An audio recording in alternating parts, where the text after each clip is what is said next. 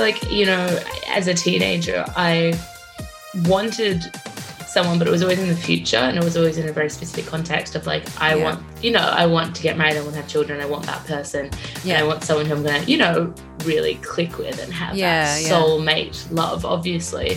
And I was reading all the romantic stuff as well, and in love and having heaps of crushes, like, on all of, the actors and book characters and stuff like that. But I don't think I ever really felt that, like, I want someone to love me, or I really want to actively love someone. I don't think I really I think love for quite a while for me has been quite a conceptual thing and quite a situational thing. Maybe it was lack of kind of demonstrative love from my father. And I mean, you grew up with an absent father, but he was always far more demonstrative in terms of his love to you than my dad was to me. Yes, and I think even though there was like a lot of issues there, I think his absence has developed in me wanting to feel and see a lot of like attention and like a lot of time from people, if that makes sense. Yeah. But he was always very like caring when I was with him, always very attentive kind of when I was with him, and very real kind of like acts of service. Yes. And also very intense with his feelings, and very like open about that, and talk about his feelings, and Kazim, very affectionate and warm. Whereas Dad, the equivalent of saying darling or or sweetheart or something, no, big girl. And I remember he would call me big girl, Liz little girl, and Jim little man. Right. And it was affectionate, it was endearing, and it was sweet, but we hung on to that, and that's all I've had. Whereas Mum would call us darling, darling, or whatever. Yeah. Never honey or sweetie or love. But, so hung on to that. We're like, big girl. Big girl. And, I mean, he meant it affectionately. That was his term of endearment. But, so an absence of that from him. And when you were saying about, how maybe your father's absence in a way has translated to you maybe seeking lots of attention from friends, I think also possibly that might be because you've had all of my attention. That's also always true. Yeah. And so that's your comfort zone, having this sort of laser beam kind of all-encompassing because it's interesting availability from me. Yeah, because I wouldn't say that I'm like attention seeking with friends at all. It's not that it's seeking; it's an assumption. It's a bottom line. This is full attention. Yes. Which is why it's been quite interesting coming into the house and being in more of a group situation, because I do seek those very intense one-on-one friendships with people where it is just that, to kind of not have that, and it's kind of taken me quite a bit of time to adjust to having multiple people in a space, all kind of conversing, some people not listening to you sometimes, some people not hearing you sometimes, and kind of having that been problematic. You haven't had any tanties, or no, of course not, but maybe there have been times you have sought that intense one-on-one. Yes, 100%. With the people that I'm kind of drawn to. But it's interesting because I think in a relationship sense, I think my stuff is definitely more centered around kind of the leaving or the, abandonment stuff. Yeah, if that makes sense. If you can kind of hold those two things in your brain of like having that fear, but also having that deep kind of knowledge and assumption that people do like you and do love you and do want to spend time with you, it's like, I feel like that's kind of the two sides of it, which has definitely come from Bubba, of like still feeling that really strongly from him, sometimes almost kind of claustrophobically so, but then also that real absence from him as well, and not. And I think another answer to your original question about where did this come from, this sort of real need to be loved and to love, I think possibly it's also come from, I was just reflecting on friendships. So up to this point, I've had friendships, but I haven't had a super intense one-on-one best friend situation that has endured or been ongoing. And I am an intense person. Mm-hmm. I am an intense person, and I am intensely sort of, most of my friendships now are one-on-one.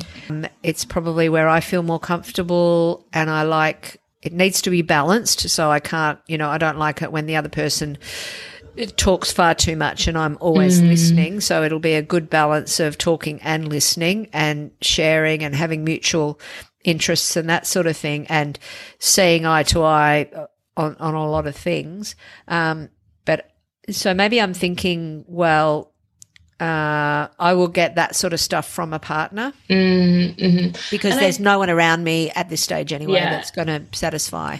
And that's the interesting thing, because I do think that often, particularly in female friendships, though I'm sure it happens in male friendships too, but at that age, so much of that it's kind of like a placeholder often, I think, for that. And I think I definitely did that. Like I did that 100% with, and it's such a kind of unconscious thing, but like that kind of really wanting that very intense like commitment of a friendship from someone, which now looking back I was like, oh well, 100% that's just kind of, it wasn't that I was wanting a relationship. That's the kind of stuff you can expect from a relationship. That's not the kind of stuff you can expect from a friendship. And it takes some time to figure out what is reasonable to expect from people. Yeah, that's true. Or, this is what you can expect from family, not from friends. And I think, I think because of that, maybe only child, a lot of attention from you, I was expecting that from everyone.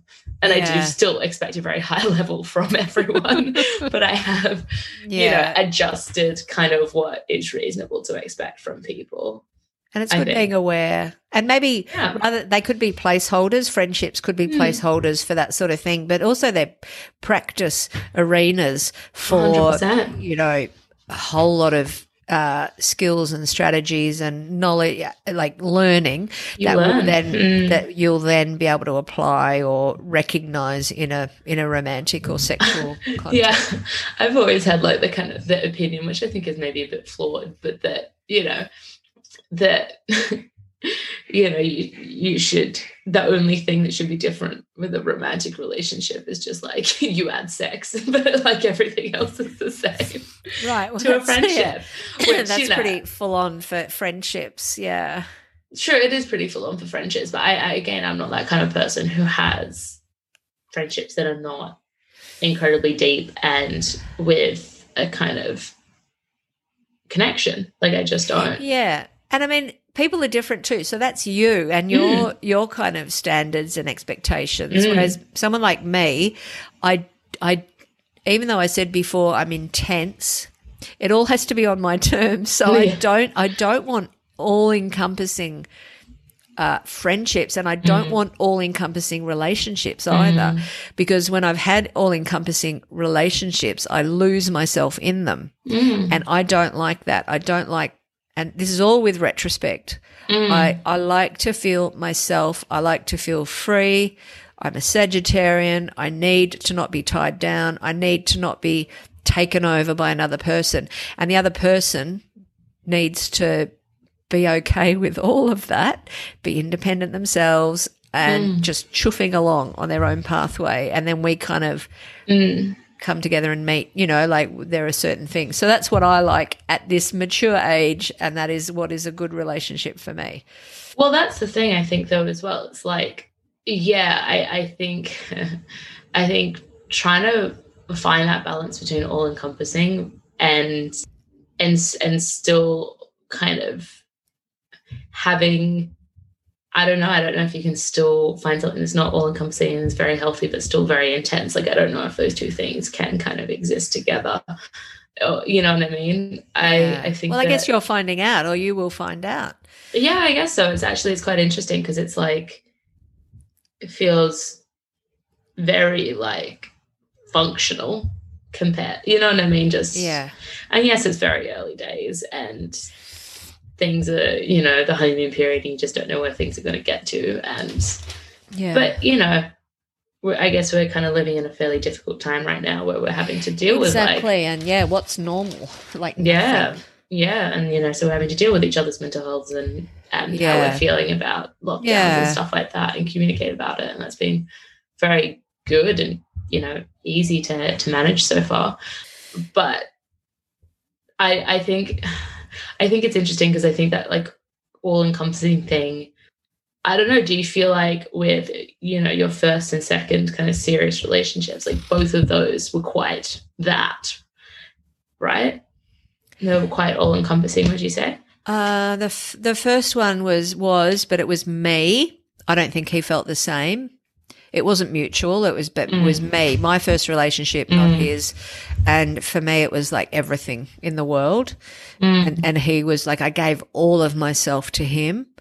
And then the second one, I had more kind of reserve. Well, yeah, I'd like to think that I had more chill, more reserve about it, but I ended up giving him everything as well. Yeah. What was your question? Well, I was just going to say, like, do you think those first two ones were quite all-encompassing? Probably not, like, yeah, compared to this one. Yeah. Well, I was going to say, I wonder if that's kind of, there's been that big swing with this one where absolutely.